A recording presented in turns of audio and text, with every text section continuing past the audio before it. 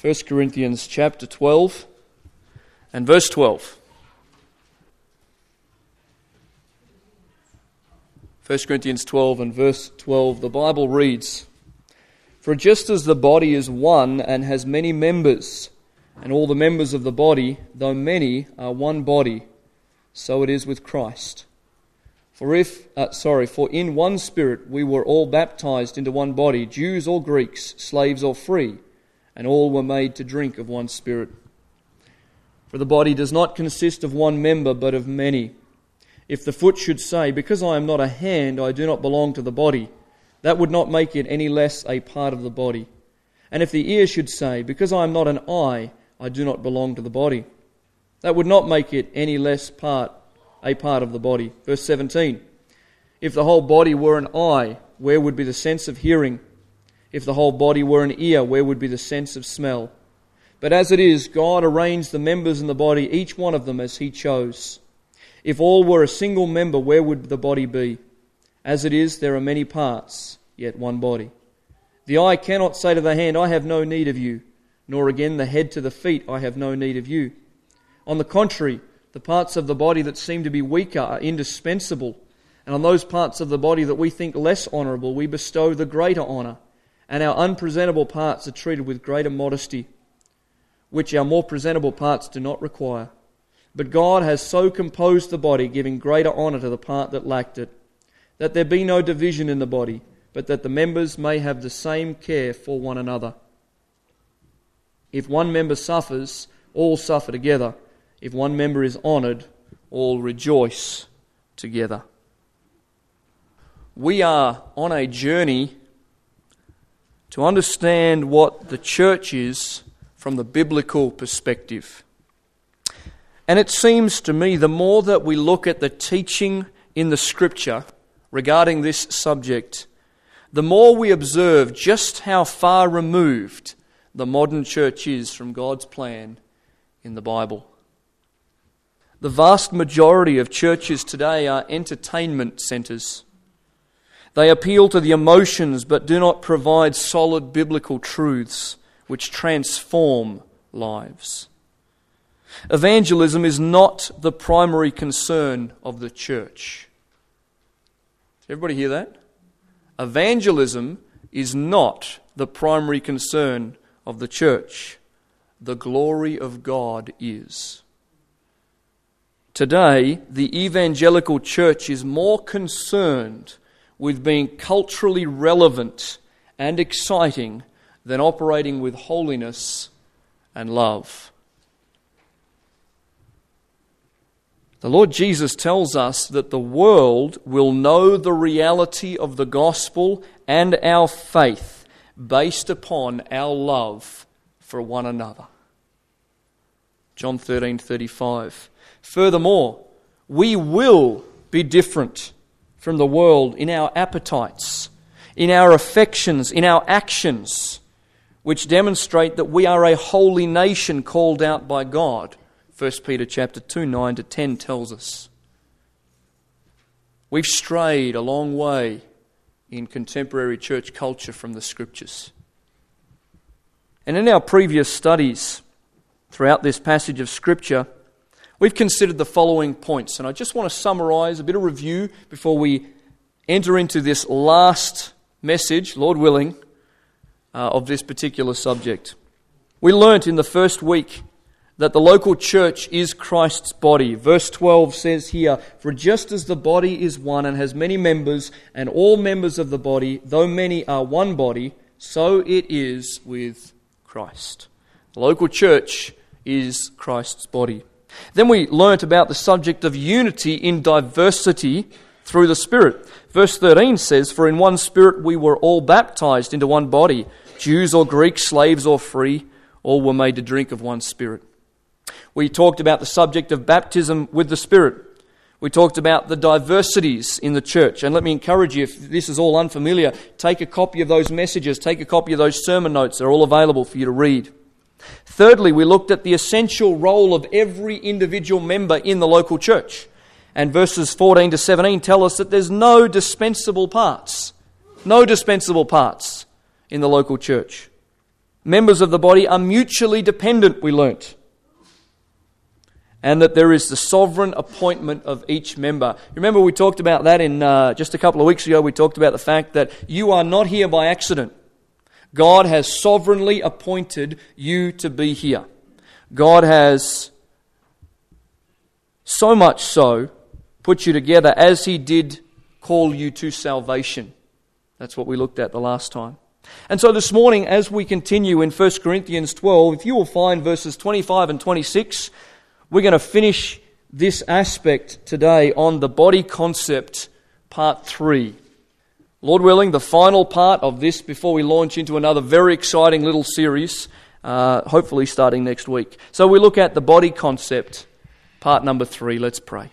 Father, again, we come before you asking that you would use this time in your word, Lord, for the study that has been done, for the notes that are before me, for the thoughts that you will bring to my mind, for the different subjects that you would help us to understand better, and for individual application and conviction. We pray, Lord, that each of us would be sensitive to it, that you would minister effectively to each of us, that we would yield accordingly to the Spirit of God as He would seek to show us personally different things. Help us in these next moments together in your word, we pray. In Jesus' name, amen. In verse 25, after having given us a summary of all the different areas of the body, the Apostle Paul says that there may be no division in the body. And so the first point I want you to note here is the body must not be divided. The body must not be divided. The word used here for this word division is the Greek word schisma. We get the English word schism from that, and we're probably familiar with that word. Literally it means to rent. It means to divide, to produce a split or a gap. The picture there for us would be on the day the Lord Jesus Christ died. There was a schism in the temple, a curtain. There was a ripping, a tearing that came from the finger of God from the top to the bottom, and there ought not to be, in this particular context, anything that causes a renting or a dividing or a split or a gap in the local church. Many of us are familiar with the devastating effects of church splits and divisions. We've seen it perhaps firsthand, read about it, seen the results in other people's lives. And it's a terrible situation. But 1 Corinthians 12 verses 12 to 26 is the handbook on how not to have a church split. I want us to remember the context here. I want us to come back to what the Scripture here says. Remember what the church at Corinth is like. It's not the ideal church. It's not the church that we strive to emulate. Because we read in chapter 1 and verse 10, the Apostle Paul says in this same book, earlier in the book, it says, I appeal to you, brothers, by the name of our Lord Jesus Christ, that all of you agree, that there be no divisions, schisms among you, but that you be united in the same mind and the same judgment. For it has been reported to me by Chloe's people that there is quarrelling among you, my brothers. Again, in 1 Corinthians 11, just before our chapter here, in verse 18, Paul writes, For in the first place, when you come together as a church, I hear that there are divisions among you, and I believe it in part. Some have called it the Corinthian catastrophe. It's true. There are some real problems in this church at Corinth. But you know what I learn in the Scriptures? The local church will not be divided when the members operate in unity together for the glory of Christ. In fact, Ephesians chapter 4 tells us that the body will be unified when each member is mature in the word and doctrine, speaks the truth in love, operates with Christ-likeness, and works cohesively together in love. See, God's plan of unifying people of diverse backgrounds in the Spirit, through the Spirit, sovereignly arranging those members of the body, bringing them together, ensuring that every member has a part to play by exercising their gifts, and instructing the seemingly weaker, less honourable and unpresentable parts to be effectively ministered to, safeguards against the schisms and splits in Christ's bride. This whole passage is about how a church is to function and operate, a local body. And when we do it, there is no danger of this matter of division. But when we get out of line, when we don't follow the biblical pattern, we are always at ever-present danger regarding this matter. This morning I want to make a few comments on the subject of divisions. I want to make a few comments, and I've entitled this The Divisions, Disorders and Abnormalities in the Body of Christ. These are just some general thoughts taken from all over the Scriptures, as well as some experience. And there's 8 things I just want to quickly point out as it relates to division. Things we know, but just to remind us of this morning. Number 1, the enemy of our soul, the devil, is on a mission to sow discord and division in the church of Jesus Christ. We must remember that. We must remember that 1 Peter 5 and verse 8 and 9 are still in the book, which says, he walks around seeking whom he may devour. He's not talking to unsaved people. He's talking to believers. The church is at war. What we do this morning is not just an everyday thing. This isn't just a habit we do. This isn't just a religious activity that doesn't have any meaning. The hordes of hell and the enemies of darkness rage and mount up against all that is done in the name of Jesus Christ. Now, because that is an invisible situation, we so often forget the reality of it. Now, I don't want to be one of those pastors who makes us look under every rock for a demon. That's not the point. The point is this, though. We must recognize that this is war. What I am accomplishing this morning by the power of the Spirit of God is warfare. To preach from the Word of God is to sound forth the truth in a culture that is totally void of biblical, objective truth. And any pastor who mounts the pulpit today all over this country, who honours the Word of God and rightly divides it, is at great danger. Great warfare exists. And great warfare exists for the church who listens and takes it on and says, I will do whatever the Lord says. I will obey, because you have just been put into the minority where the crosshair of the devil is upon you. You make yourself a target when you say, yes, Lord. I will follow you. I will obey. I will live what I see in the Scriptures. And so we need to understand that divisions and disorders and abnormalities in the body of Christ come because, not just from ourselves, but because there is a great enemy waging warfare.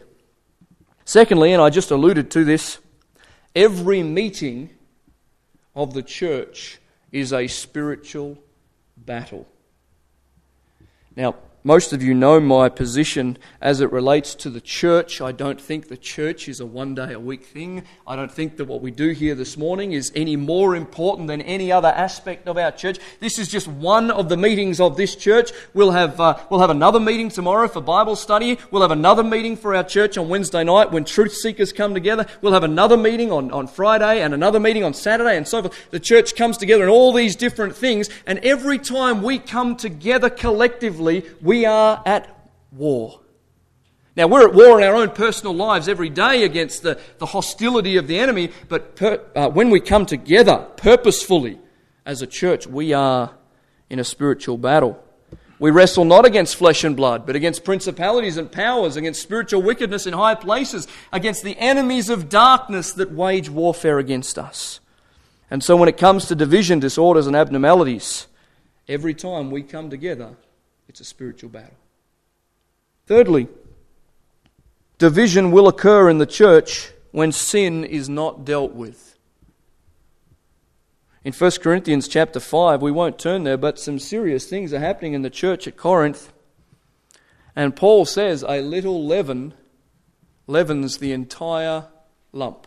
In fact, we could go back to Joshua. You remember that story of Achan where he stole those things there at Jericho that were supposed to be set aside for the Lord, and then they go up to Ai and they're going to battle the Israelites and they lose a whole bunch of men, and Joshua cries out to God and says, "Why did we lose here?" And the Lord says to Joshua, "You've lost this battle because," paraphrasing, "there is sin in the camp."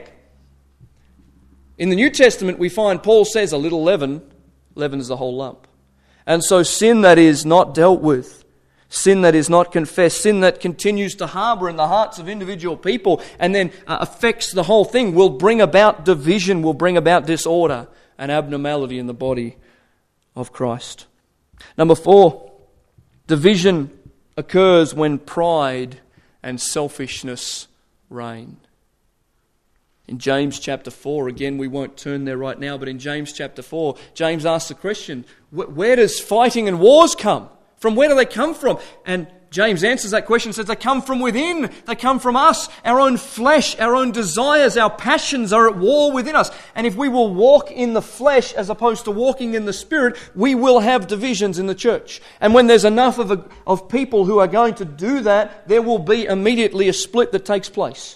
Because it has to. When the flesh and the Spirit are at war, and when it begins to constantly exist in the lives of Christians, there will be division, there will be disorder, there will be abnormality in the body of Christ. Number 5, division will occur when there is a kingdom discrepancy. So what do you mean by that? One of the saddest passages in all of the Scripture is Matthew chapter 7. Where some stand before the Lord Jesus Christ and say, "Lord, we did this in your name. Lord, we did that in your name." And the Lord Jesus says, "Depart from me, I never knew you." In other words, you are not one of mine. And here's what the problem is in many churches today, is we have two kingdoms existing in the same place making decisions for God's glory. And that is the kingdom of darkness and the kingdom of light. And so when the church is diluted in the sense that not everybody is truly a Christian, and just because you're on a membership roll doesn't make you a Christian, when you have a discrepancy in the kingdom, when you have a discrepancy in the church of Jesus Christ, how can two walk together except they be agreed? How can light coexist with darkness? The answer is it cannot. And so there is going to be division. There is going to be problems. And so I caution you this morning, as Hebrews says, be very sure of your calling. Know that you are His. Know that you are not just along for the ride. Are you truly known of Christ? Because if not, there will be division if it is left to itself. Number 6, division will occur when there is a walking disorder. So what does that mean? There are two types of Christians. Spirit-filled and not Spirit-filled. They're the two places you can be in this morning as a Christian. Either I am walking in obedience to the Spirit of God, I am living a life free from sin, I'm walking as I ought to, as Ephesians chapter 5 verse 18 says, or I am fulfilling the lust of my flesh, gratifying the natural desires that are there. They are the only two places you can be.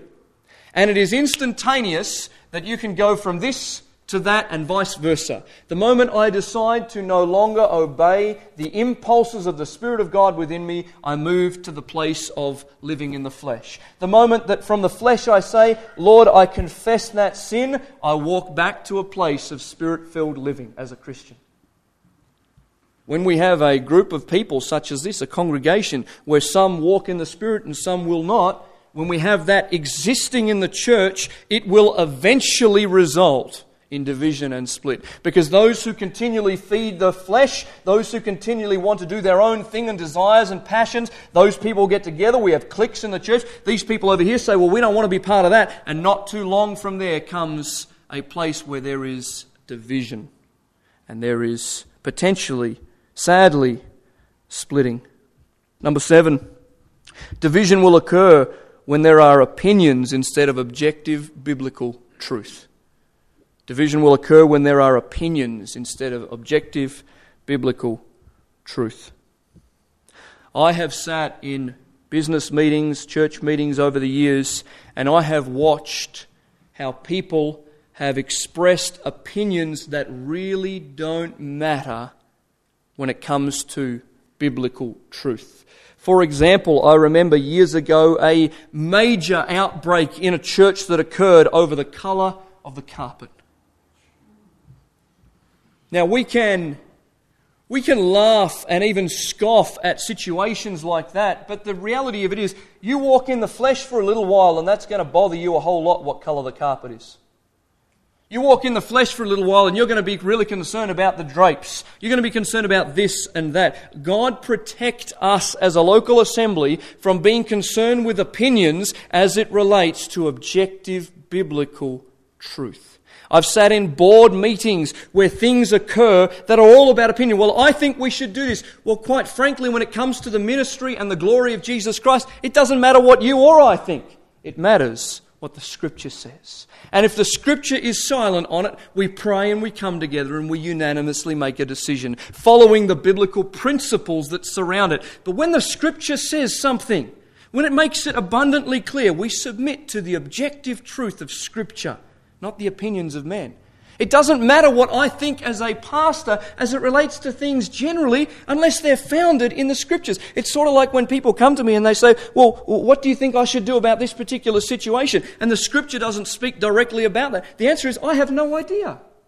I don't know what God wants you to do in your life. I don't know what colour dress you should wear to that. I don't know what type of car you should buy. I don't know what you should do with that extra savings. That's between you and the Lord. But when it comes to, hey, listen, what should I do about this particular situation where the Scripture is very clear? We come to the Scripture and we say, Lord, what will you have us to do here? And the answer comes from the Scripture. We walk in that, not in the opinions of men. If we walk in the opinions of men, we will end up in division, disorders and abnormalities. Lastly, and there are so many more, but number 8, division will occur in the church when Christ is not preeminent. We say, be thou my vision. Jesus Christ, be thou my vision, looking unto Jesus, the author and finisher of our faith. This is absolutely essential because the moment we take our eyes off the Lord Jesus Christ, we are liable to fall into any one of these situations and take the whole of the congregation even down that path if we're not incredibly careful. We must all maintain a focus on the Lord Jesus Christ, not on the leadership, not on our spouse, not on our friends, not on the fellowship, but on Jesus Christ. Because only as our order is correct will everything fall into place. You get that order wrong. If you don't love the Lord your God with all your heart, then you can't minister effectively to one another. If you don't love the Lord your God with all your heart, idols will creep in and you will begin to worship them. And before you know it, you'll be down this path over here and you may have taken a whole bunch of people with you.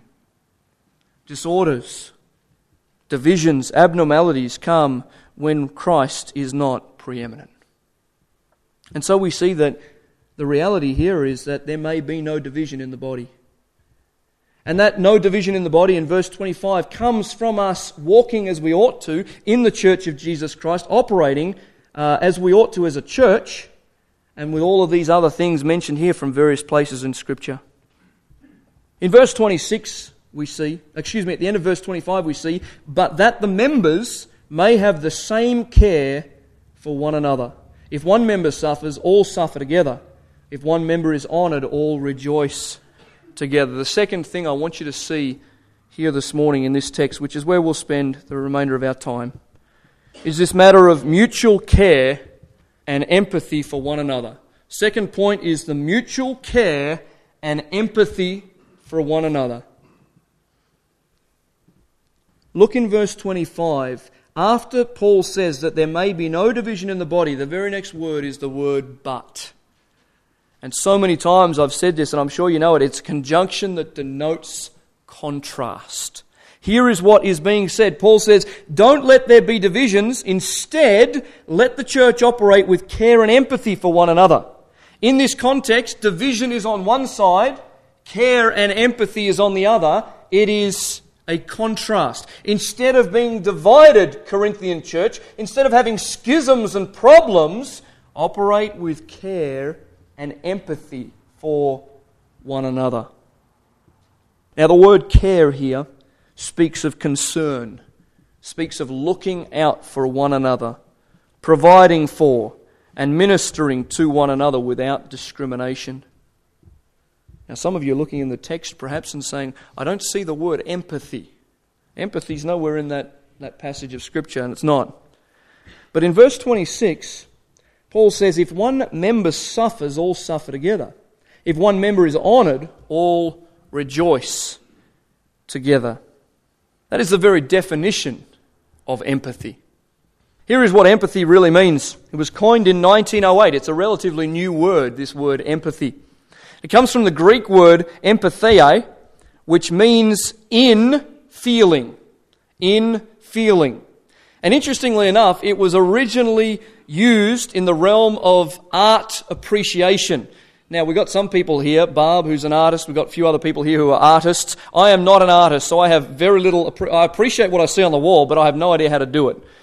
Here, this word empathy in the English came from those who appreciate art. And it would be the concept that the viewer of that image that has been painted would project his personality into the viewed object. So what in the world is all that about? In other words, this is what it means. Empathy is exercising your mind and your heart towards another and coming to terms with their circumstance. So the picture here is I look at a painting and I see a beautiful image. I see some sort of a panorama or some sort of maybe a seascape, and I look at it and I see someone perhaps sitting on a bench there, and I imagine myself to be in that image looking at exactly the same view, their viewpoint. And so my mind is engaged and my emotions are engaged. That's how the word empathy came into existence in the English language. I believe that is precisely what the Apostle Paul is telling us to do here in verse 26. Exercise your mind and heart towards another and come to terms with their circumstance. That's why you can say, when they suffer, you suffer. When they rejoice, you rejoice. And we want to talk about that in some specifics here. I have a number of sub-points, no surprise there. And let me just quickly move through these to give us the picture. First of all, care and empathy. These two things are subsets of love. Paul is talking about this matter of care, concern, compassion, empathy. All of those spring forth from love. They are subsets of love. So here is a statement, church, for us to realize.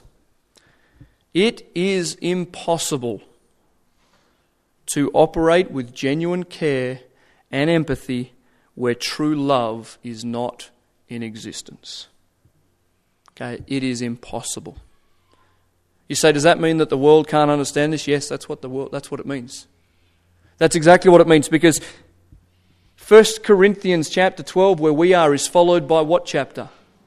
1 Corinthians chapter 13. And the point of that is this. You can have, Paul says at the beginning, you can have all the gifts. You can have everything you want. You can have it all in perfect order. But if you fail in this one thing, you've got nothing. And that one thing is love. Agape love that is shed abroad in your hearts by the Spirit of God. So you can try, you can put this on, but it's not the real deal unless you have truly the love of God within. It's an impossibility.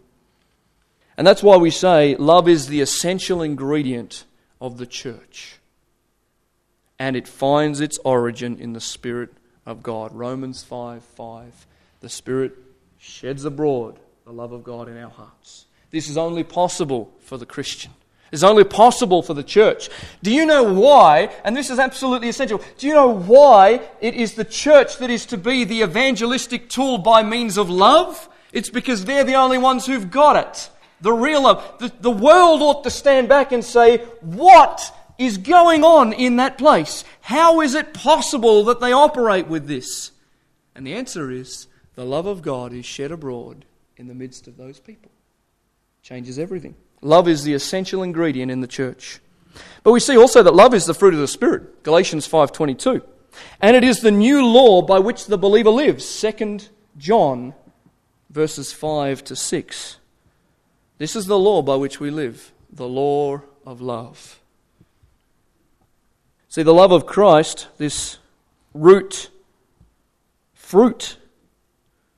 from which comes care and empathy, does not stop at care and empathy. For us, we would probably appreciate it to some degree if agape love only had to be manifested in the realm of care and empathy. But in actual fact, 1 John 3:16 says it goes so far as to lay down its life for the brethren. I know I harp on this all the time, but church, we've got to get this. This is not just a gathering. This is a family that would jump in front of a bus for one another. This is a group of people who say, I love you so much. The blood of Christ has regenerated me like it has you. We are brother and sister. We are family, and I'll do anything for you, so much so that I would lay down my life for you. This is revolutionary. This is life-changing. This is not what we see in the church today. And yet this is what the church is. I mentioned this before, but the greatest evangelistic tool in our hands is our love for one another. Do you get that? The greatest evangelistic tool that we have is not the latest promotions and the greatest programs. It's not the loudest music. It's not the most welcoming church. It is our love for one another. John 13:34, the Lord Jesus says, a new commandment I give to you, that you love one another. Just as I loved you, you also are to love one another. By this, all people will know that you are my disciples, if you have love for one another. I'm going to jump on a hobby horse for just a moment here. Okay, and I'm going to ride it for just a few seconds. I am so sick of hearing this concept of evangelism. Now, let me just explain what I mean by that. You are, when you were birthed into Christ, you became an ambassador for Christ. No question. We believe in preaching the gospel, no question. We believe in living out the gospel, no question. But the primary purpose, as I mentioned before, of the church is not what I hear all the time, that we would preach the gospel. That's not the primary purpose. That comes out of our primary purpose. The primary purpose is the glorification of Jesus Christ. And from that purpose comes every other aspect of church life. Evangelism, mutually building one another up, loving one another, exhorting one another, etc., etc., etc., giving, grace and mercy and all those other truths. They all come out of this one thing, which is the glorification of Jesus Christ as the head of the church. Now, if we get evangelism in an imbalance, what we will have is a group of people who feel that their entire job is to go out and preach the gospel, which is true as ambassadors. But what they will fail to do is live as the church. Church is what we are. Evangelism is what we do. Church is what we are. Our identity is in Christ. We are family first and foremost, that in our individual lives go out and preach the gospel. That's fine. That's what we're supposed to do. But when we get it out of kilter, and I see this I see it on Facebook every day of my life, all these pastors on Facebook who are saying, we need to get out there, we need to get out there, we need to get out there. It's true, we do need to get out there and preach the gospel. We also need to be a family together. We also need to function effectively and unified together. And if we spent a little bit more time on the love aspect, I believe we'd see a harvest of souls come in, because the world itself would say, wow, tell me more. How do you guys function like that? What is it that you've got that the love will cover a multitude of sin, that there's such a unity that isn't seen anywhere else in all the world? How did you get that? By this shall all men know that you are my disciples, if you have love one for another. We've got to get this right. The Bible tells us we need to walk in love. Walk in it, Ephesians 5:2. And only as we do this will we be able to operate with genuine care and compassion for the members of the body. I need to move on. Second sub-point here is that care and empathy, these two things, need to increase. They don't stay stagnant. Because they are subsets of love, we need to see what the Scripture says about growing in love. Because if we grow in love, obviously we will grow in this matter of empathy and care. Throughout the New Testament, the believer in the church is instructed to grow in love. Really important we understand this. When we become a Christian, the fruit of the Spirit become a reality in our life. Love, joy, peace, etc., etc., etc. They're all there, but we grow in them. We don't get the fullness of them at that moment. We are to mature in them. That's sanctification. And I want to list off a whole bunch of verses for you to look up sometime, but I'll read them out to you. 1 Thessalonians 3:12, Paul says, May the Lord make you increase and abound in love. So that tells me that we don't have it all together. That our love isn't perfected. We grow in it. Philippians 1:9, Paul says, "It is my prayer that your love may abound yet more and more, increasing and growing and augmenting and being multiplied." 2 Peter 1 verses 5 through 7 is an interesting passage of Scripture. "For this reason," Peter writes, "make every effort to supplement your faith with virtue, virtue with knowledge, knowledge with self-control, self-control with steadfastness, steadfastness with godliness, godliness with brotherly affection, brotherly affection with love." Faith is being built on all the time, adding as we walk in the Spirit. Colossians 3:14 says, "Above all these things, put on love, which binds everything together in perfect harmony." 2 Thessalonians 1:3 says, "We ought always to give thanks to God for you, brothers, as it is right, because your faith is growing abundantly, and the love of every one of you is increasing." 2 Timothy 2:22. Paul says to his young son, the pastor at Ephesus, he says, "Flee youthful passions, but pursue righteousness and love." And he goes on to say other things. Pursue it. Follow it.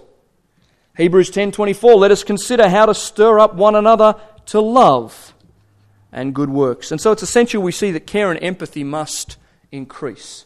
If it stays the same as what it has always been, there is something wrong with it. That's not how it works. Second last subpoint. Care and empathy are spiritual responsibilities of every member. Now, some of you may have wondered about this. I'm not sure if you have or not, but many churches have a designated care ministry. Now, this is not the case at MCCBC because I don't believe in it. And here's why. I believe it is the responsibility of every single member of this body to care for one another. I don't want that being designated to a person who may even have the gift of caring and helps and so forth. I don't want one person responsible for that. I want every person who is a member of this local assembly to go out and care for one another. And if we make a care ministry coordinator, that person will suddenly become the default person to do all of those things. And God forbid that there would be one person in our midst functioning as the care person to the withdrawal of all others. I don't want to let that happen. And so we need to, all of us, have a care ministry to one another. That's the reality of why we don't have a care person or a care administrator. I want to make another comment here too. And it's personal because it relates to my office as a pastor. But you know, the Scripture tells us that the pastor is the under-shepherd. And I am to be, and I fail, but I am to be a leader in this matter of care and empathy. I'm supposed to be that, and I know that I fail in that all the time. But it's really important as a church we understand this. It's not my responsibility alone. I am not the sole individual in this church who is supposed to be only concerned with care and empathy for one another. I'm supposed to operate with my gifts, which are to teach and various other gifts that God has given me, but every one of us needs to operate in this realm. Now, I need to be a leader in love. I need to be a leader in compassion and empathy, and by God's grace, I seek to emulate that, but it ought not to stop with me. Don't think for a moment, well, that's the pastor's job. Well, the pastor will visit them. No, you visit them. I'll visit them, you visit them. I'll send them a card, you send them a card. I was going to say, I'll cook a meal, but you don't want me to cook a meal, so you cook a meal. But you understand the point there? The point there is that it doesn't stop with the leadership. It is every Christian's individual responsibility to care and have empathy with one another. We're to be actively involved in one another's lives. Very quickly, would you turn with me to Philippians chapter 2? This is probably the most important passage on this subject as it relates to love and care and empathy and compassion. Philippians chapter 2, beginning in verse 1. And then we'll draw to a close in just a few moments. Paul writes, Philippians chapter 2 and verse 1, "So if there is any encouragement in Christ, any comfort from love, any participation in the Spirit, any affection and sympathy, complete my joy by being of the same mind, having the same love, being in full accord and of one mind. Notice verse 3. Do nothing from selfish ambition or conceit, but in humility count others more significant than yourselves. Verse 4, let each of you look not only to his own interests, but also to the interests of others. We have here love, we have here compassion, we have here sympathy, we have joy, we have the absence of selfish ambition, we have humility, and we have looking out for one another in the church. And that's what we're talking about here in 1 Corinthians 12. The last thing that I want you to see this morning, which has a few practical applications, is that care and empathy is only possible through real fellowship. Care and empathy is only possible through real fellowship. Here's what I mean. For the body to demonstrate care and to empathize with the sorrows and joys of others, there must be an intimate knowledge of one another. There must be a willingness to share. There must be a willingness to be transparent. There must be a willingness to be vulnerable. You see, others cannot minister to you if you are proud and unwilling to let them in. Now, I have received some negative feedback regarding our cell group concept, and I've received some very positive feedback. I've received some negative.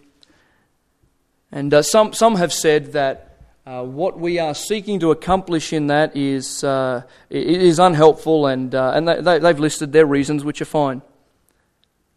But when it comes to care and empathy, when it comes to living in one another's pockets and in each other's lives, that only becomes a reality when we are prepared to let the guard down. When we are prepared to say, you know what, I'm not really as strong as I make out to be. You know, I'm really wrestling in this area of sin. Because of church culture today, we form hypocrisies. We put on the masks and we say everything's fine. I dress up nice to church. I don't want anybody invading my personal space. Well, folks, that's not church. And I'm not prepared for us as a local assembly to operate like that, because that's not church. That's not what family is. Family comes together and family says, hey, listen, there's some problems in your life, there's some problems in my life. Let's catch up. Let's meet for a coffee. Let's talk about it. Let's work through this. Let's pray together. Let's weep together. Let's grieve together. Let's be joyous together. Let's be thrilled at what is happening in your life. Let's be downcast at what's happening so that we might be able to see where the problems are and come together. That's what Romans 12 says when it says, weep with those who weep and rejoice with those who rejoice. That is what this is. It is letting the guard down. It's letting people in. It is operating as church. And I believe it's high time that church got back to true fellowship. Now, if we understand this word koinonia in the Greek, if we really understand it, this is what it will look like. It literally means sharing, communion, and commonality.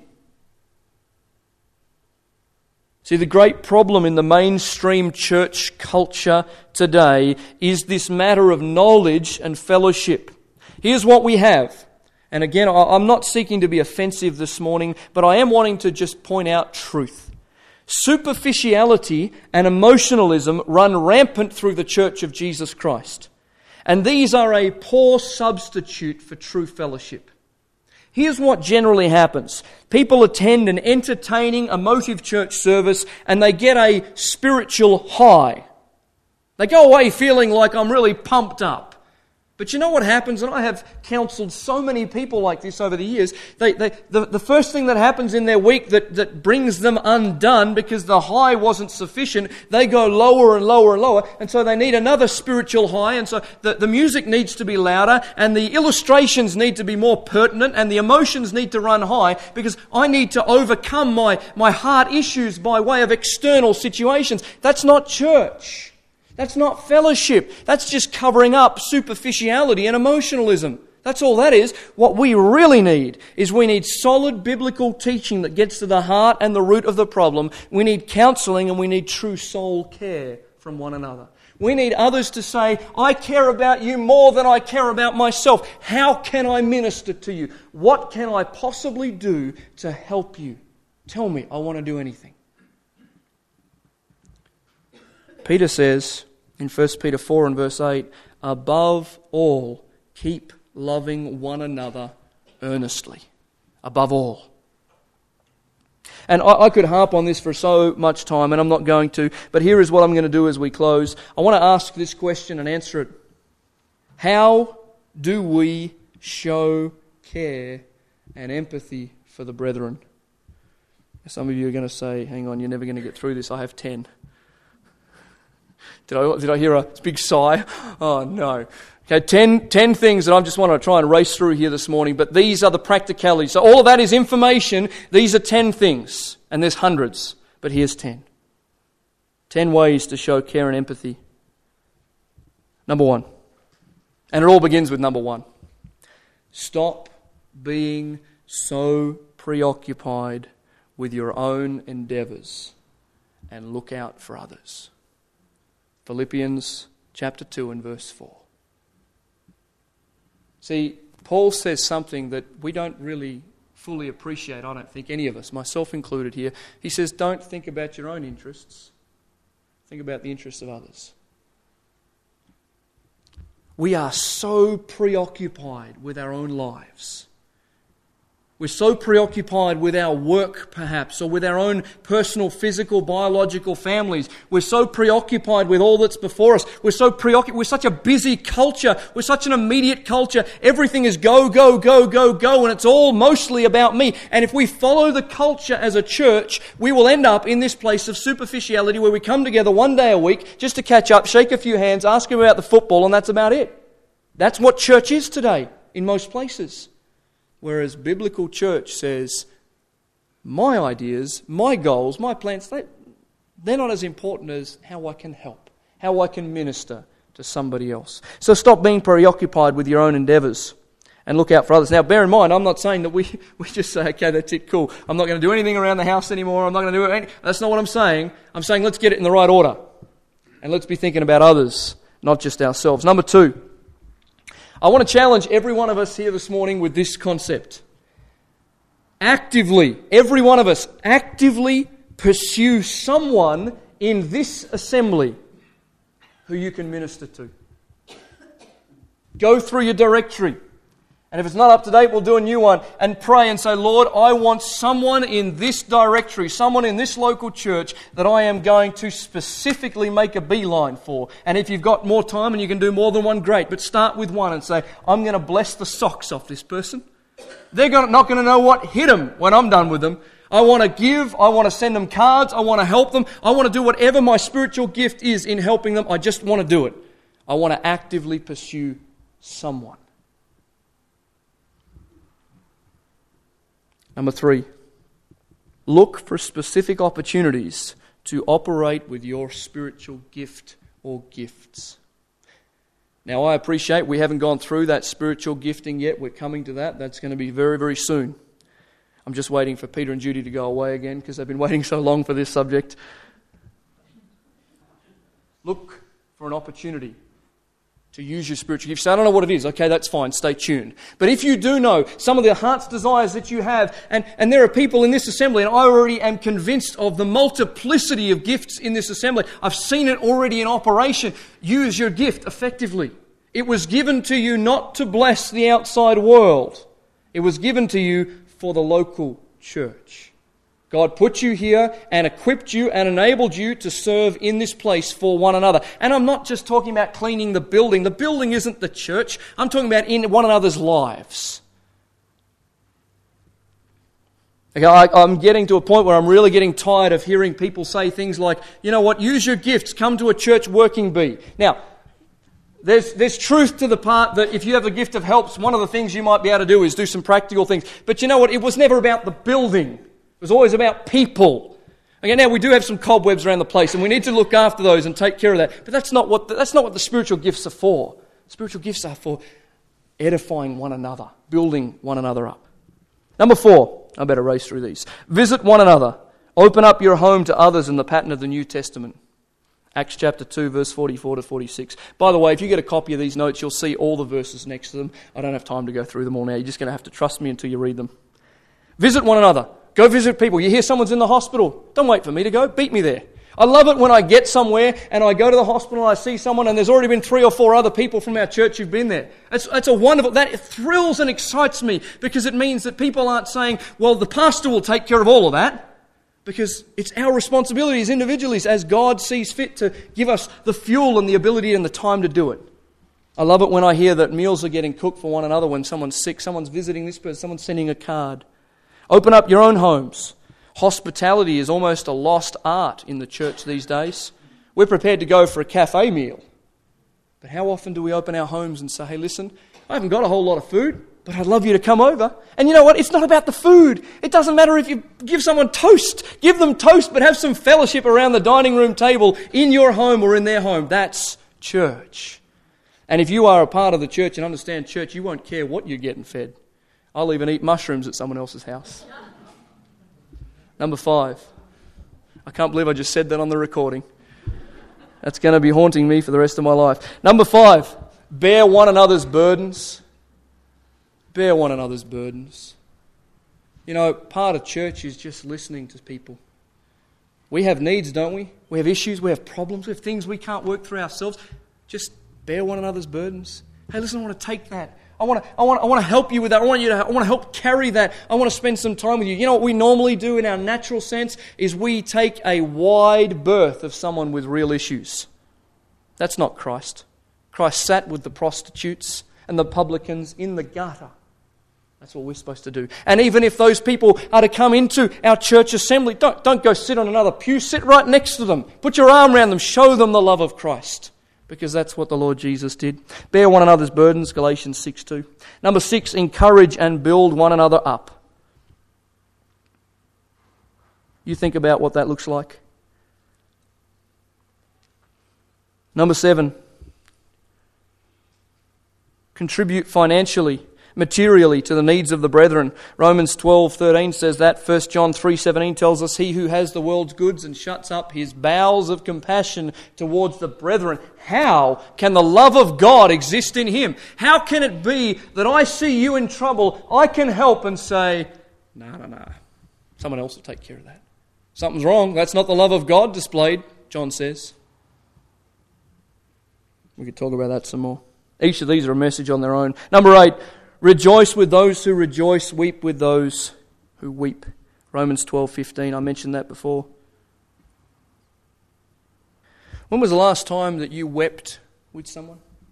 When was the last time where you were pained in your heart, just like that empathetic concept of that picture? You saw them weeping and it invaded your own heart so that it wasn't a display, a fake display, it was a real thing.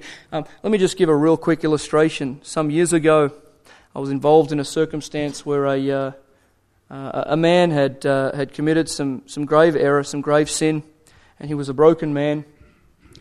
And I love him dearly, and so I walked into his office at the time, and there he was, shocked at my appearance, and he burst into tears and was weeping violently under the conviction of the Holy Spirit in his life. Christian man. And the immediate response on my part, which was not, it was me, but it was not me, was to weep. Was to literally sit down on the floor, put my arm around this man, and to weep uncontrollably with him. Now, I can tell you that came about not because of some emotional decision on my part. It was because I loved that individual and I knew the situation they were in. I was empathizing with it, and instead of being judgmental because it was a grave situation, God produced a grief within my heart that I could weep with him, and in weeping with him later on could rejoice with him. That's what church is. That's when someone physically here is unable to move like they want to, or they're having some battle and they are sorrowful, and we come alongside, we put our arm around them and say, I'm sorrowful with you. I know it's hard. I don't fully appreciate it, but I want to weep with you. I want to rejoice with you when there are things to rejoice. Number 9. Associate with the lowly and cast down, Romans 12:16.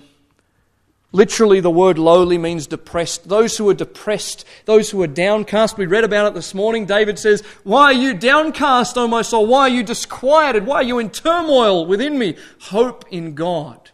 Our responsibility, people, is to get alongside those of us who are downcast, who are depressed, who are wrestling with the battles of life. And number 10, pray for one another. Ephesians 6:18, pray for one another.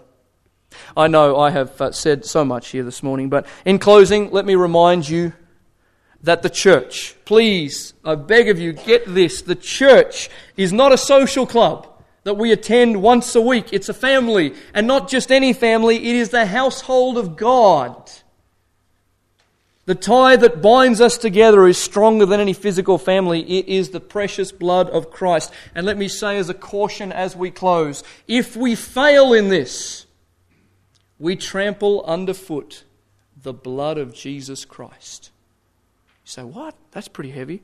If we fail to operate as a church, we trample underfoot the blood of Jesus Christ, because this is why He died. This is the reason, this is the point, that there would be a called out group of people operating with Him as the head. And if we don't do it as we ought to, we trample underfoot the blood of Christ. And we do so when we distance ourselves from the brethren and operate with hypocrisy and superficiality. And so, as we close, let me remind you, it is high time that we, Mount Cathedral Community Baptist Church, come back to church. Biblical church. Heavenly Father, we have spent a long time labouring here with many things that have been shared and said. And Lord, I just pray that the message of truth would prevail in all of this, that we would come to appreciate biblical, scriptural church, as opposed to what we so often see in Christian culture today. Lord, help us to be faithful to the Word in this. Lord, we often think that because of the day and age in which we live, the Acts chapter 2 model of church and Christianity is no longer possible.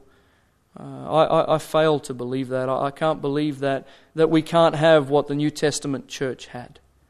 I pray, Lord, that You would help us to be that we would be those who would be, we would be meeting daily where it's possible, and that we would be exchanging our goods for one another and helping one another and selling our possessions if necessary to provide for one another, that we would be ministering to the widows and the afflicted, that we would be keeping ourselves unspotted from the world, that, Lord, we would be all of those things that Your Word tells us to be. Lord, we know that we are living in days where apostasy is great, where the love of many is waxing cold, and that Your return is imminent. But Lord, while You tarry, Lord, may we here at Mount Cathedral Community Baptist Church be faithful to the truths of the Word of God, we pray. Thank You for enablement. Thank You for the Spirit of God who lives within us, who is our guiding and directing force. We praise You for all of these things in Jesus' name. Amen.